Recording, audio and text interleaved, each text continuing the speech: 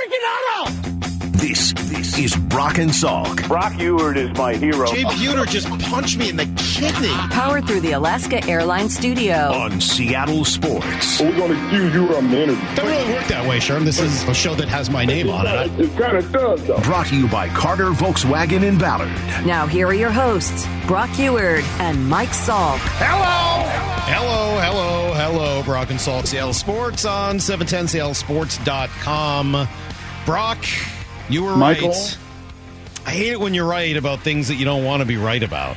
I like when you're right in general. I mean, unless I'm arguing with you. Uh-huh. I mean, it doesn't happen that often, so I don't have to that worry about it Demo too was going to much. get it going, that Julio was going to get it going, that this Right. offense was Yeah. going to find its footing a little bit, find some life in Minneapolis. Yeah, it was great. Avoid Michael Jordan Day. You know, they didn't get to 500 for the 23rd Not yet. time. You're right, brother. You are Not right. yet, they didn't.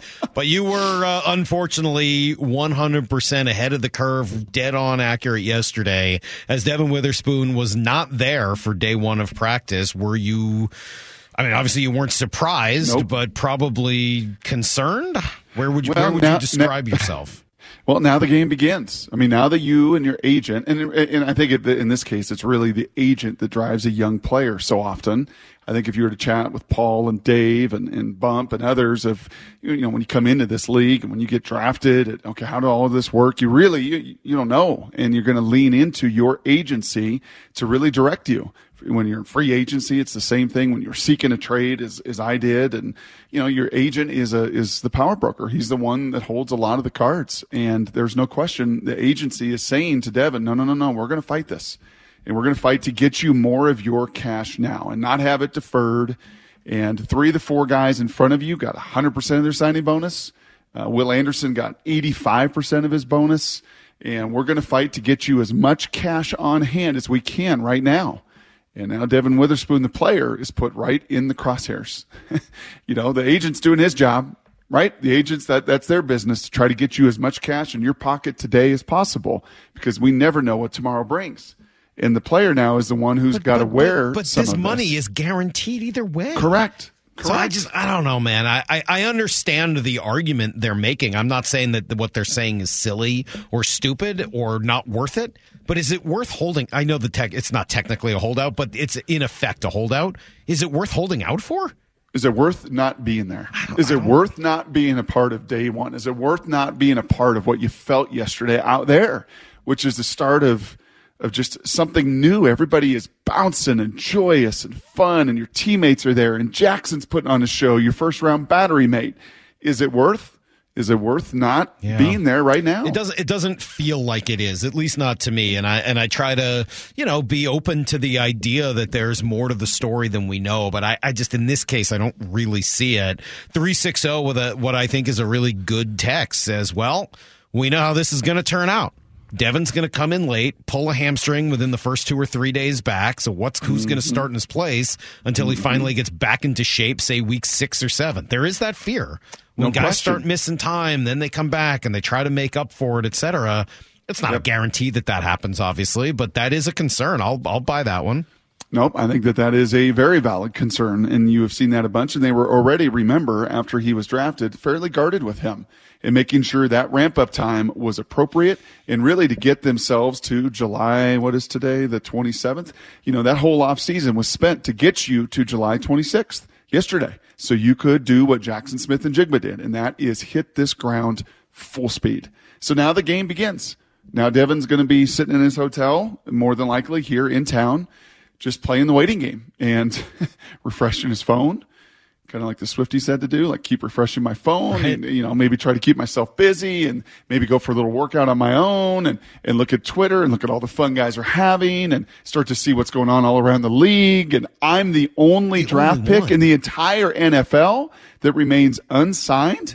And I got to see Adam Schefter tweeting about me. And yeah, now the journey begins. And how long before you eventually walk in there, because the Seahawks are not going to change the way they do business. And you're not going to, and you're not even trying to get paid more money. No. I think that's the thing that I find so bizarre about this. You're not looking for a bigger guarantee, and you're not trying to get paid more money, and yet you're not here. I would actually argue for young players, for rookies, for 21-year-olds, 22-year-olds coming out. I would actually argue, and maybe this is just the way I'm old man wired conservative anyway, that actually it's a good thing to defer a little bit of that. That's not all bad. Right. Right? The amount of people that come out of the woodwork that all want a piece of you, and family and friends and charities and nonprofits and everybody that wants a part of you, to be able to say, hey man, this is what I got now, and I got more coming later, and I got to start managing this first enormous generational sum of money, and in 6-9 months I'm going to get that next phase of it and that next phase of it. Actually, for young players, it's what they've tried to do, Salk, in retirement. For NFL players, right? They set aside an annuity, and then it's your 401k, and then it's your pension, and these things come at different benchmarks in your life because they need to protect you from yourself sometimes, and certainly the people that try to come after you. So I would actually argue to a young player or make the point that it's beneficial. Yeah. Even if you don't think it is right now, that money and that guarantee is coming down the road. Any truth to the rumor that it's actually Mike Jackson and Kobe Bryant who have been feeding this information to him and his agent, trying to keep him out of practice for as long as possible? I don't know. And Trey Brown? No, I don't. You don't think that's so. How this is going? Like, but they're the biggest beneficiaries. You don't want to be here. Like, you got to make sure you get that money up front, man. Yeah. I saw a text here concerned that he's not going to be that good because he's playing nickel. And I think it is worth sort of clarifying that.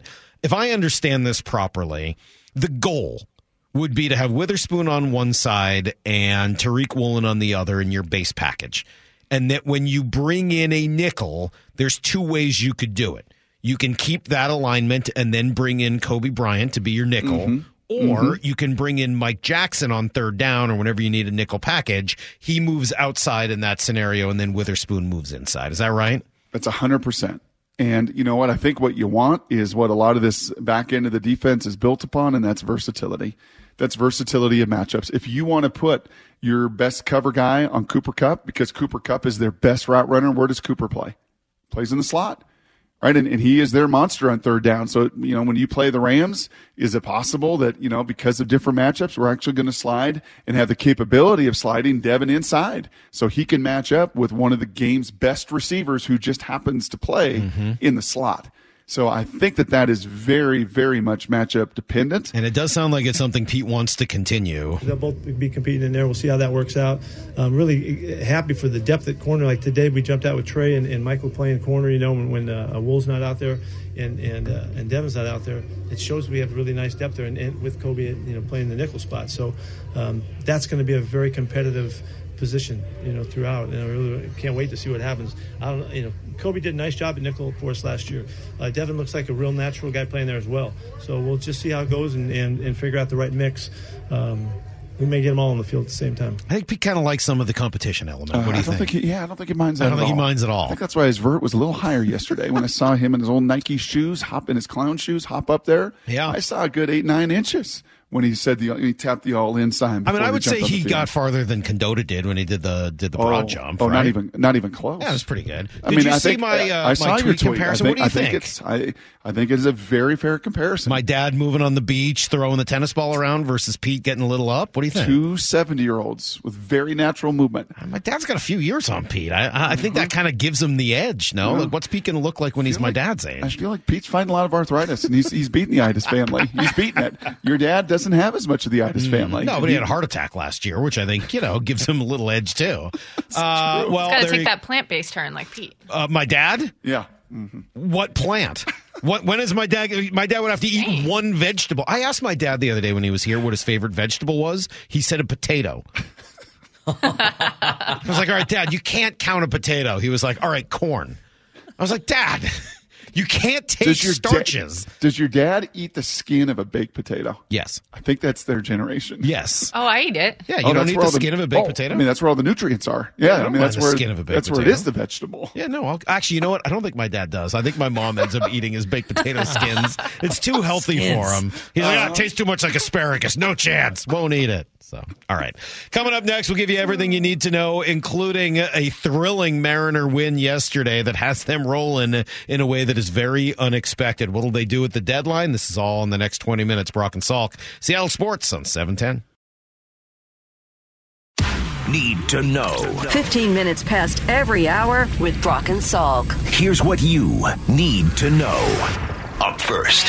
Football officially returned in Seattle yesterday with the Seahawks starting off day one of training camp. Sounds like it went great. Gino picked up pretty much where he left off. Bobby Wagner felt all the love from the fans, talked to them for a little while afterwards. Everything was great, except that Brock was right. Your prediction was accurate. First-round pick. Devin Witherspoon not at practice. Yeah, he's not here today. He knows everything he needs to know. I think I can't imagine he won't be here very soon, like right away. Like right away. Pete's just going to manifest it into happening, Brock. Yeah, he knows everything he needs to know. And you know what you need to know? Here's the deal, kid. It's all slotted. All right, this is out of our hands. This is the way it works. Your top 5 pick, you're going to make generational money. Millions and millions and millions of dollars. These dollars are all guaranteed. Now, do you get all of that today? No, that's not how we do business because we're fiscally responsible. It's why we never draft in the top 5, and we haven't been in there. Since I've been the Seahawks coach and the people upstairs, John Schneider and crew have been working their jobs. We don't pick there. It just so happens the Denver Broncos were horrible. Just ask Sean Payton. And we got the number 5 pick, and with it we got you, and you're going to get your money. So, kid, come and get to work. Well, the good news here is that it distracts from what would have otherwise been the top story, which is that Jamal Adams is going to start on the PUP, meaning he is not ready to go just yet. Same with Jordan Brooks and a few others. Pete addressed those two and whether or not they could be ready for week 1. It's possible. It's possible. I'm not counting on that. I'm not even thinking about that right now. I just want to get him back and get him right. So whenever that happens, it happens. In the meantime, the other guys have to do their thing to step up, and that's what we're counting on. All right, you want me to drop a little something on you? Drop a little something on you in the first 15 minutes of the show yesterday. You want me to drop a little something with the double horns right there? When Jamal comes back, there'll be a lot of linebacker Jamal, and I'll leave it at that. A lot of linebacker? Well, you can't just leave it at that. I'll leave it at that. Are you calling Jamal Adams a linebacker? I am just saying Jamal Adams, the safety, that old chameleon or that old skin might have been shed for a little bit more linebacker whenever he comes back. They did spend some money on Love. Morris said he was one of the best players out there yesterday, that he stood out. Maybe that's all part of the plan. Meanwhile, Geno Smith, number 77 on the 100 top players in the league list put out by NFL Network. That sounds right, doesn't it? Yep. Reek Woolen, he now is going by Reek, number 76. That sound right? You good with that, Reek? Not really. I don't know. Isn't that the guy's name who's being tortured in Game of Thrones? It's just really close to Rick. He doesn't look like a Rick. But like R-E-E? Like, might be. Isn't that what they call him, Reek? Like you reek? I don't know, man. Whatever Reek he wants to be Freak, called is fine with me. But that's kind of what it makes me think of, is that guy in Game of Thrones. Here's the second thing you need to know. My wife hates torture scenes, too. Like, those were really, really hard for her. She did not care for those as well, which is why she's had trouble watching the Mariners at times this year, but not over the last week. Don't look now, Brock, but they've started to put together a pretty nice little stretch. They win again yesterday, 8-7 in Minnesota. They take another series. They've won 5 of their last 7 games. They are realistically a blown save and a sacrifice fly away from having won 7 straight. It's amazing. During that time, they're averaging 5.4 runs per game. They're scoring runs. They look like the team they were supposed to look like when they were designed in the offseason. Yesterday, they got some contributions from Dylan Moore with a second home run. Here's the pitch. He swings and hammers this high. Left center field. A rising tee shot. Gone to the back of the bullpen. Dylan Moore unloads. With his second of the game, Julio had another nice day. Colton Wong had another key hit. Tom Murphy's been really hitting the ball well. That big trio of Gino, Julio, and Teo went 5 for 14 and drove in 3 runs. When their top guys hit, they tend to win. And when they get contributions from their role players, then you're going to score over 5 runs a game, right? I mean, I'm with you. I don't disagree with that. You know, we have said for many, many months, and Jeff Passan said it 2 months ago, this team goes as Julio goes. And when Julio gets it warmed up, and when Julio hits home runs, and when Julio starts to produce, it's amazing. Some of the other guys seem to follow right along. Yeah, Scott says he's made some changes at the plate, and he likes what he's seeing. I think Julio's been searching for things all year, to get on time. And, he and Jared DeHart continuously, whether it's looking at old video and trying to come up with different keys that can unlock it. And I think he found something here the last few days. And to Jared DeHart's credit, he told me it was coming. He said we tried something a little bit different, and it's working. And Julio has taken a lot of big swings this year, kind of getting his whole body into it. He really doesn't have to. He just needs to hit it. So shortening up his swing a little bit has certainly helped. Well, it has worked very, very well. Day off today, then they'll be in Arizona for 3. Quickly, remind me who Chris Stott and Jerry DeHart are. Jarrett DeHart is their hitting coach. Thank you. I appreciate it. No worries. Just for the audience. Mariners do make a small deal yesterday. They acquire right-hander Trent Thornton from Toronto. They send Marco Gonzalez to the 60-day IL. Got to imagine his season is over. We'll see. We'll talk to Jerry at 8:30 today. Thornton, spot starter, but unlike Tommy Milone, he's got options left, so you can send him up and down. Here's the third thing you need to know. That's all you need to know. That's all you need. That's all you need. Yeah, that's Lil Tommy Malone to Brock. Yeah, that's all you need to know. That's like 6'2". My death knell meter, as I said, has been a little off this week. But what we saw yesterday, Colorado leaving the Big 12, and doesn't seem like good news for the Pac-9. What's going on here? Well, I think I told you guys Monday that this is a big week for the conference. The Colorado was not going to leave before media days. They were not going to do that to George Kliavkoff, so they just decided, well, in their board of regents, let's just, let's do it a couple days after these media days. Let's send everybody. They didn't send Dion. Let's send Rick George and some of our players out there to Vegas so we can put on this charade of still being a member in this conference, and they're not. This has been brewing, and I've heard this for months. So kind of like the Devin Witherspoon, was I surprised yesterday at all? Absolutely, positively not. This was going to happen. The Big 12 is an expansionist commissioner. I've told you that.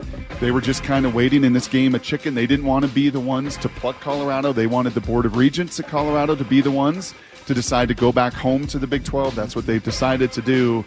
And in talking to multiple athletic directors in the conference yesterday, the dust is settling, and they're trying to figure out where this game of musical chairs goes from now. All right, that is everything you need to know. We do a quarter past to every hour on the Brock and Salk Show. We'll dig a little bit more into that in Blue 88 coming up here in about 20 minutes. But it does feel like Bears. Rats jumping off a sinking ship, man. It's not good. News, Bears. I liked your tweet yesterday about Bill Walton. Has anybody checked on Bill? How's he doing? The Conference of Champions. Like, what is Bill saying about his beloved Pac-9? Not good. Nothing.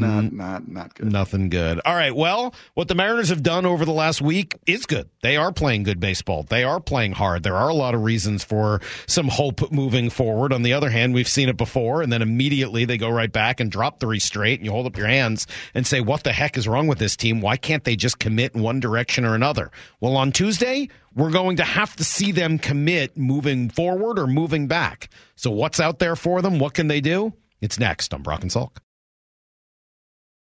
This is Brock and Salk. Powered through the Alaska Airlines studio. Back in mornings from 6 to 10. On Seattle Sports and the Seattle Sports app. A lot of good news around Seattle recently. Not good news for the Pac-12. We'll dig into a little more of what happened yesterday with Colorado bolting to head back home to the Big 12 in Blue 88. That's coming up at 7:45. And then Dre Jones is going to join us at 8 o'clock from practice. We already found out yesterday about DK and the way he cut off the pants that he got at Men's Warehouse in order to form those tuxedo shorts for the wedding. By the way, Men's Warehouse reacted to the tweet I put out about that. Really? Yeah. Did they like it? They just put the sunglasses emoji and some hands clapping. Like how cool they are. I loved it. Look how cool we are. We got DK Metcalf in here. Couldn't have bought that press. He's out there. He's not even endorsing them. He's just giving them free publicity. That's the best kind. So Mariners, Brock, 7.5 back, 4.5 in the wild card. I thought early in the day yesterday it might even be 6.5, but Texas came roaring back actually to beat Houston after getting down early. If they are actually within what number do you think it's insane for them to sell on Tuesday? The division? Either the wild card or the division? Yeah. I mean, if they're within less than 5 games in the wild card. Now, how many teams between you and them? You've kind of got to add that to the mix as well, because it's not just Toronto, it's Boston who's going to come to town after this road trip, New York, right? So you kind of have a few different teams. But I would say if you're within 4.5, less than 5 games of in the wild either card. of those, of either one, you've got to be in go mode. I mean, look at the Angels, and the Angels are in a different spot. And part of me feels like Artie Moreno just played this whole game just so he could let Shohei know we're not trading you, and look at us, we're going to go for it, and we were never going to trade you. So they make the first big move in the market, by the way, if you want to start to evaluate what this market's going to look like. Yeah, people yesterday, they traded for Lucas Giolito, so they are kind of going all in on this year. By the way, it's absolutely what they need to do. 100%. You cannot trade Shohei Ohtani, and you have to do everything in your power to try to convince him to stay. So for a rare time, I think the Angels are doing this absolutely right. And they're in the exact same spot, at least in the standings, 52 and 49, and they got a doubleheader with Detroit today, so we'll see. But they are right there with you. Right, you guys, the Angels and the Mariners for the last month or so have kind of been going back and forth, basically sitting in that same spot in the division and the wild card race, and they have decided with Shohei that they're going to go for it. So I've been kind of going back and forth on what they should do, and I, it's a weird spot for Jerry and Justin to be in because you never want to be making any decision based on 48 hours of baseball, and yet they may very well have to be there and just say, hey, look, these are the numbers. If we're in this range, we do this. If we're in that range, we do that. And if they're in if it gets worse than where they're at now, they go to Arizona this weekend and get swept or something like that, I think you probably are going to have to sell. At some point, you're just going to have to say, it's too much up and down and up and down. It's just not going to happen this year. It's been given 4 months. It just isn't going to happen for whatever reason. And as much as it would kill me, you'd trade Paul Sewald because from everything I'm hearing, the market for him is spectacular. It is robust. And you could bring back significant major league ready pieces that would help you in the very near future, if not this year. So that I think if it gets worse, you don't have a choice. And you probably got to sell on Teo as well. And who knows what happens after that. Yep. If it gets better, you win a third straight series against a good team. If you can get to 2.5 back in the wild card, if you can get to 4.5, 5 back in the division, I think you got to be aggressive. And all of a sudden, actual rental players become a legitimate factor for you. Right now, I don't think that rentals are the way to go for them. I mean, straight rental, a guy you get for 2 months and that's it. I think that's a tough spot for them to go to right now. But if you were able to improve on where you're at right now, somewhere under 4 games in the wild card, I would say, somewhere under 6.5 games in the division, yeah, I think you become a team that says, you know what, I owe it to these guys. They did what they did last year. They're continuing to scrap and battle, and every time they get down, they find a way to get back off the horse or back up on the horse. Like, yeah, let's go. Let's give them a little push and reward them for not rolling over and dying, which they could have done after any number of these losses. And the one thing I continue to hear behind the scenes about this team is that even when things have not gone right, even when they've not played well, even when they've made mistakes, they've never stopped working hard. They've never been a team that has just said, you know what, we're toast, we're good, every man for himself, we're not going. That's not been their behind-the-scenes MO at all. Okay. So you put that together, and those are sort of your options. What do you do if you're in the middle? What do you do if the deadline is today, and it's 7.5 back, 4.5 in the wild card? I think that's probably where the do both scenario comes in, right?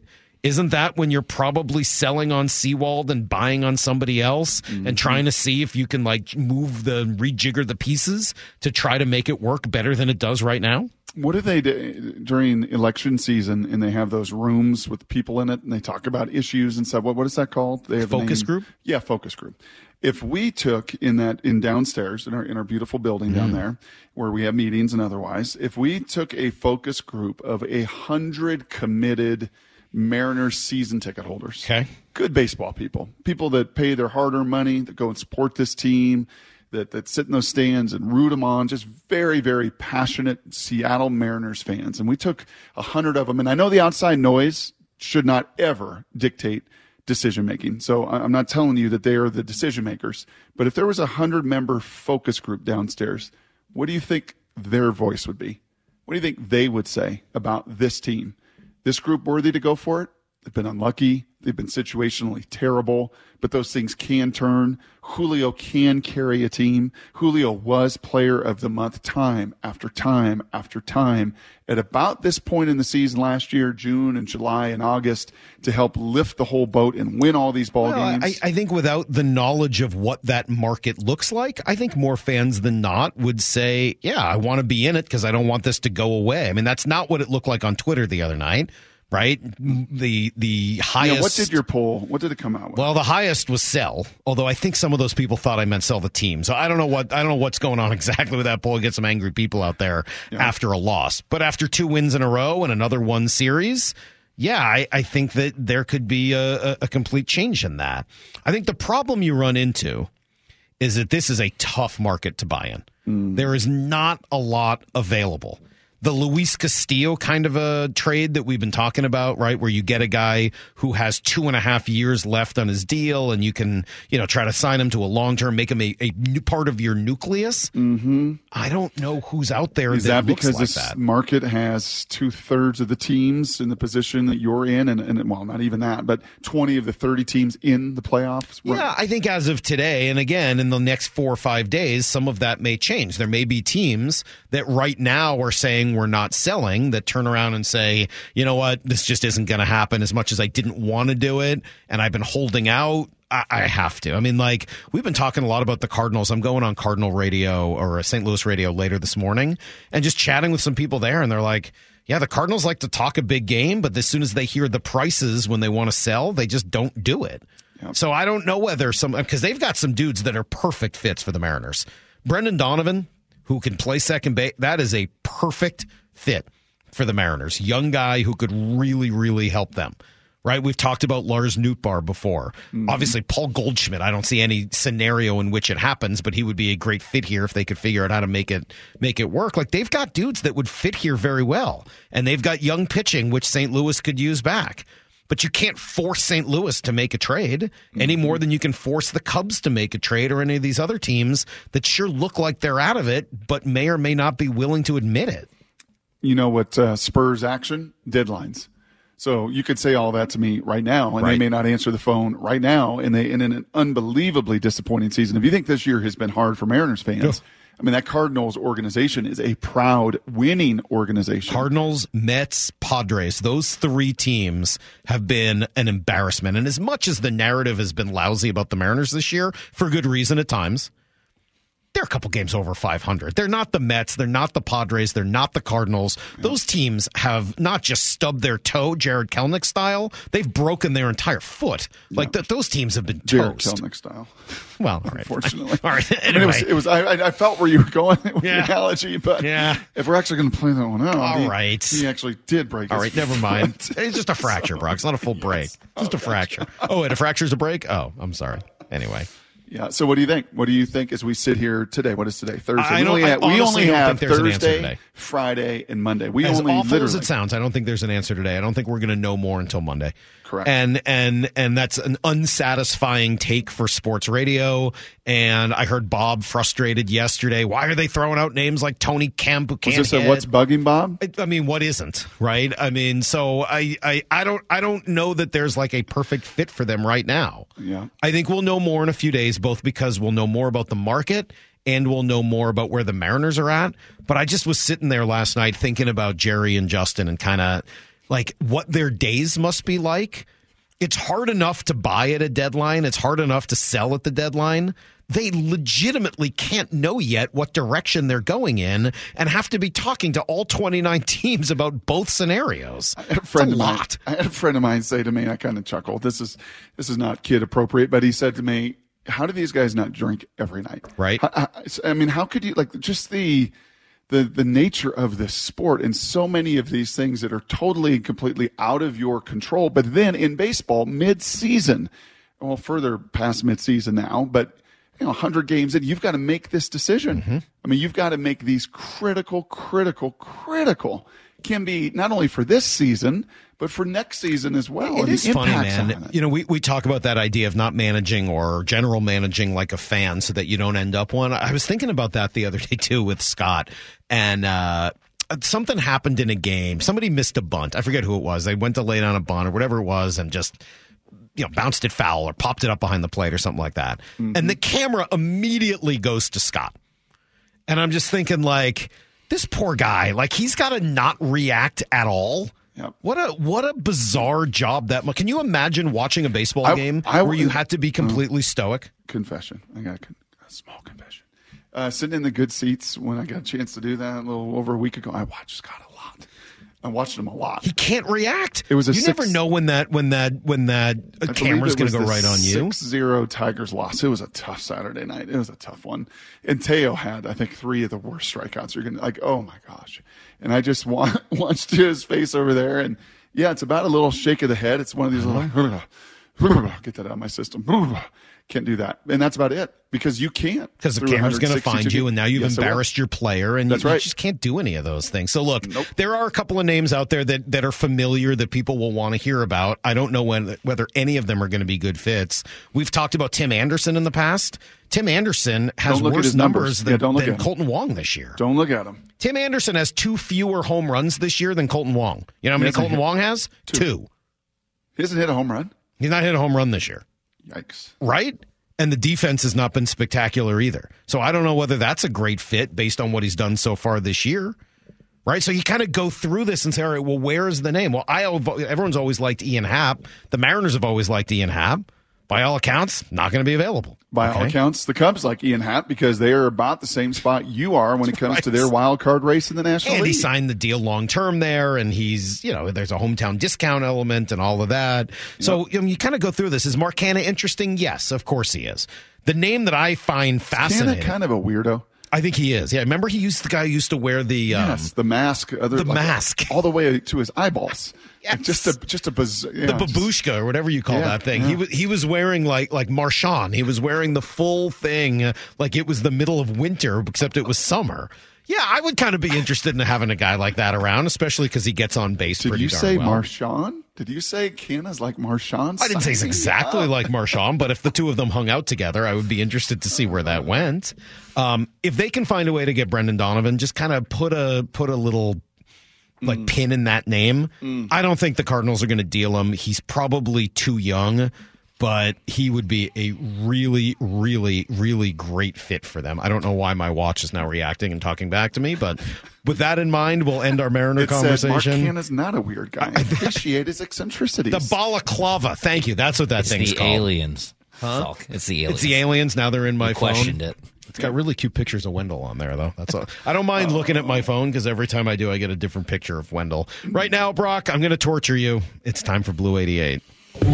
This is Brock and Salk's Blue 88. Blue 88! Blue 88! We take you to the field as Brock Ewert breaks down 3 football questions as only he can. Now here's your hosts, Brock Ewert and Mike Salk. 360 says, that's why Scott has resting pissed face. If you always look mad, it doesn't matter what happens during at-bats. He suffers from RPF. That's pretty true. I actually kind of buy that one. All right, Brock, Blue 88, question number 1. I'll give you one Seahawks one before we have to dig into what's going on with the Pac-9. What was the best thing you saw from Seahawks practice yesterday? Cut number 13. Give me cut number 13.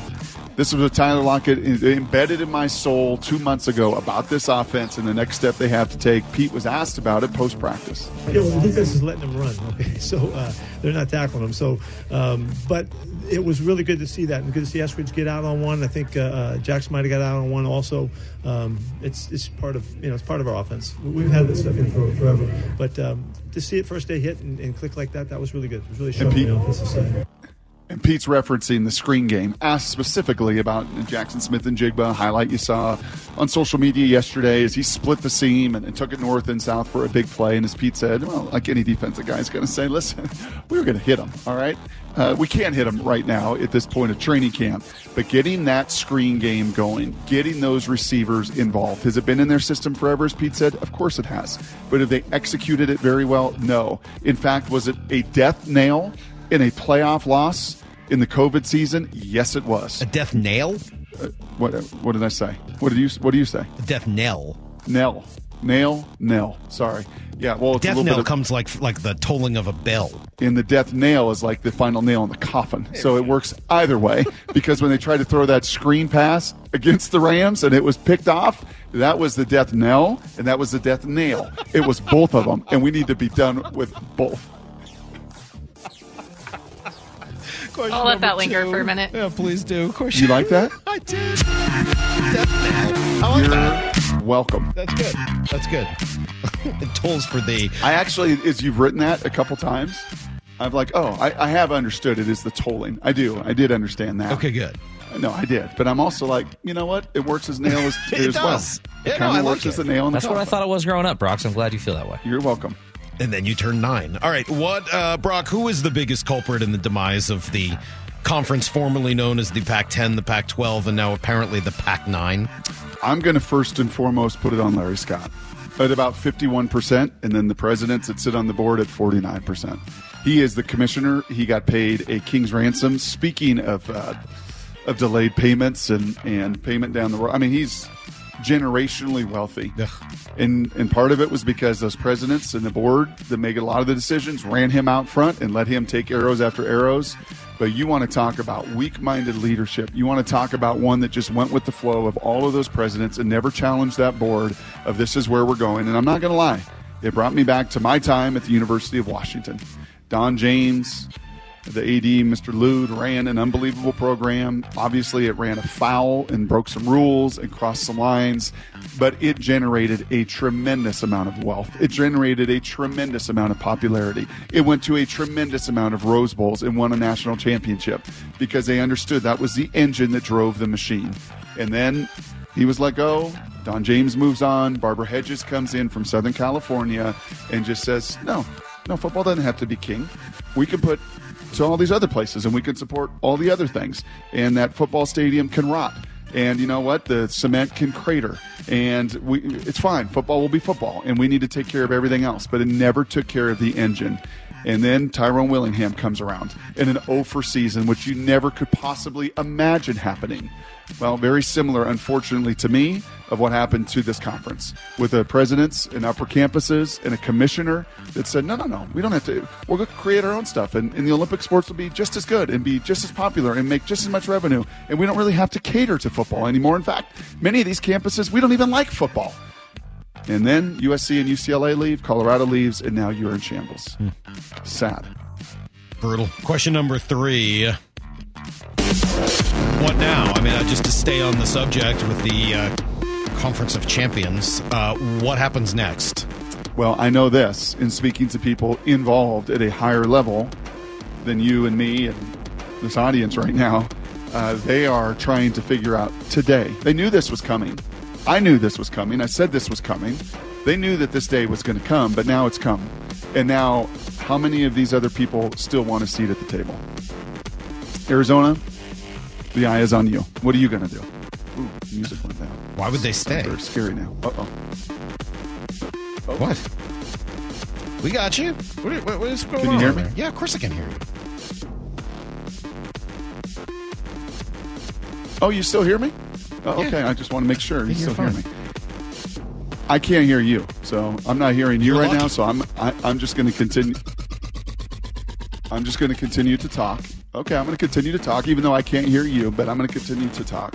I'm just hearing Maura right now and Justin. But I'm going to work through it, and I'm going to tell you right now that all eyes are on Arizona and Arizona State, and to a lesser degree Utah. Arizona, what are you going to do? Arizona, are you going to leave like Colorado has left? Or are you going to stick around and fight this out and fight the good fight and see if San Diego State is going to be, the fix for Colorado? Or is it going to be, Colorado's out, I'm going to look out for my own? And if this expansionist commissioner in the Big 12 comes after Arizona, and by the way, that expansionist commissioner in the Big 12, you know what else he loves from what I've heard? Basketball. It's why he's reached out to Gonzaga. It's why he's reached out to UConn. Because while he is an expansionist and while he knows the value of football, he also sees the second biggest revenue sport is basketball.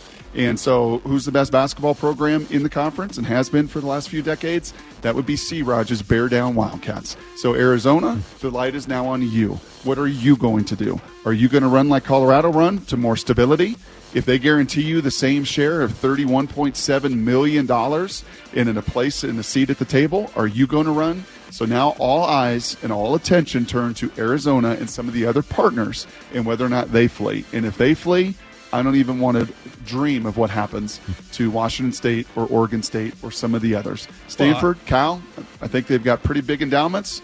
I think they could be pretty independent and do what they want to do. Washington and Oregon, now will they have to go to a different conference and take less of a share early on? Possibly. I've seen that narrative a whole bunch. But right now, on this day, these ADs are looking at the University of Arizona, to a lesser degree Arizona State, and asking, what are you going to do? Well, I can't imagine it's going to be good. I don't know why they would want to stick around as everybody else is fleeing, as the leadership doesn't really seem to have any idea what it's doing, and there doesn't seem to be any money or a TV deal anywhere in sight. So if I were in Arizona, I would be exiting stage right as soon as humanly possible. All right, coming up next, first of all, we're going to see if we can get Brock all fixed up so that he can hear me, which would be nice. But even more important than that, we're going to talk to Dre Jones. And if Brock can't do it, I'm just going to do it myself. Let's hear what this new Seahawks defensive player has to say. He's the most important defensive acquisition they've made in years, and now he's got a practice under his belt. We'll talk to him next.